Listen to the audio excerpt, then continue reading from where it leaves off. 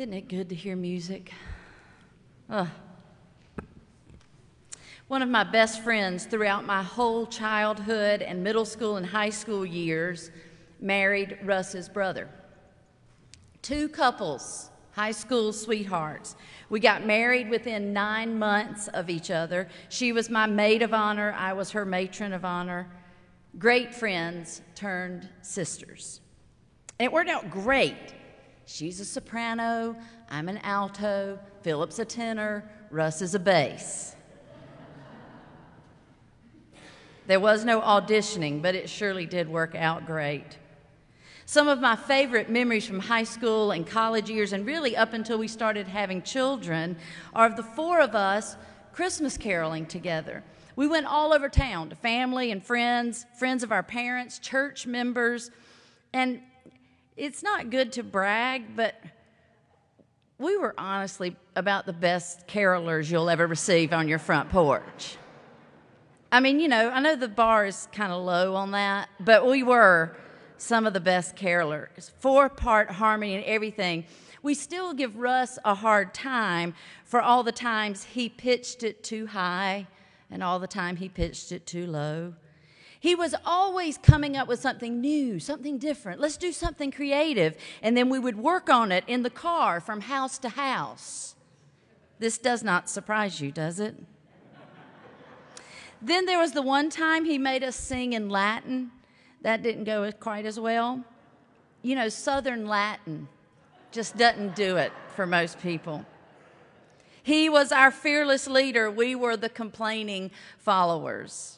But it brings a smile to my face and a warmth to my heart every time I remember those days of the four of us caroling. We've now been a singing quartet for 39 years. One year, Russ made us learn an arrangement of, not just the hymn of, but a cantata arrangement of Love Came Down at Christmas. And as I have anticipated the word love today, I have found myself humming that tune all week long. Some of the words to that carol are printed as silent meditations in your bulletin. Love came down at Christmas, love, oh lovely love divine. Love was born at Christmas, stars and angels gave the sign. What catches me and stops me in my tracks every time is the one line, love was born at Christmas. So all the hoopla, all the merry, all the songs, all the cheer, all the hustle and bustle, all the trouble, all the telling and the retelling of the exact same story over and over and over again is because love was born at Christmas. So all the hoopla is an attempt to birth love again and again and again.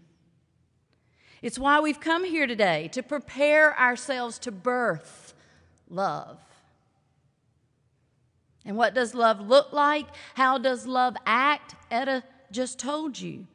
Do to others as you would have them do to you. If you love those who love you, what credit is that to you? If you do good to those who do good to you, what credit is that to you? If you lend to those from whom you hope to receive, what credit is that to you?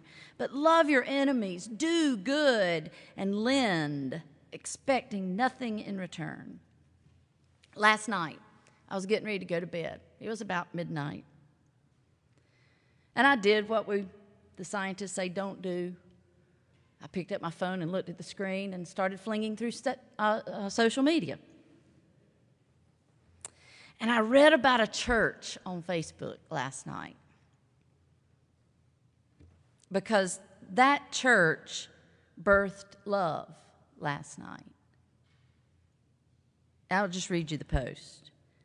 I'm thankful to belong to a church that participates in Room in the Inn. Thankful tonight to be part of a group that provides hospitality, a home-cooked meal, clean beds, showers for 8 women ranging in age from their mid-20s to their mid-70s. And I'm thankful for an associate pastor who hauls a visually impaired woman's suitcase to the basement and does her laundry and spends the night on his birthday. This is the church that I'm proud to belong to, she said. Me too, Linda. Me too. We birthed love last night. Thank you, Dan, for being a midwife. The choir's been birthing love for the whole service. Do you know what it takes to do that in a pandemic? Did y'all know we're still in a pandemic? We're going to get a chance to birth love again this afternoon at Backpack Snacks when we pack up food for our friends at Marie G. Davis. If you're not birthing love this Christmas, then why are you going through all the motions of the hoopla of Christmas? Birthing involves labor, birthing involves pain, and birthing involves joy.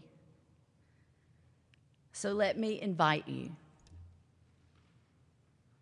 Be one that births love, because love was born at Christmas. So may love be born in you again this year, right here, right now. Love was born at Christmas, star and angel gave the sign. May it be so. Amen. Let us pray. Gracious and loving God, be born in us again, in the music, in the labor. May all of our labor for you be labors of love, that those in this world who are in so desperate need of something lovely, who are in such desperate need of being loved and included and accepted, help us to birth your kind of love in this world, we pray. Amen. Let me say one sentence about our mission offering. Of course, we want you to give money to Park Road Baptist Church. And here we are at the end of the year. It's time to give, and we think we're going to make it, but we still need you to do more. But if you drop money into the plate, it goes to our undesignated mission offering. You can also designate to our undesignated mission offering, and that is a different thing every month. This month, it's Care Ring. I serve on the board of one piece of Care Ring, which is Nurse Family Partnerships, and Rebecca Terry is a nurse supervisor in that program. And when I heard that they were in a fundraising campaign, I said, we need to use December for this because it's about birthing babies in December. And these women are birthing babies without a lot of support if they didn't have the work that is going on in Nurse Family Partnership that's under the auspices of Care Ring. So I pray that you will give generously to the church and to all the ways that the church is at work in the world that aren't just the church, but also places like Care Ring. So may we be found faithful.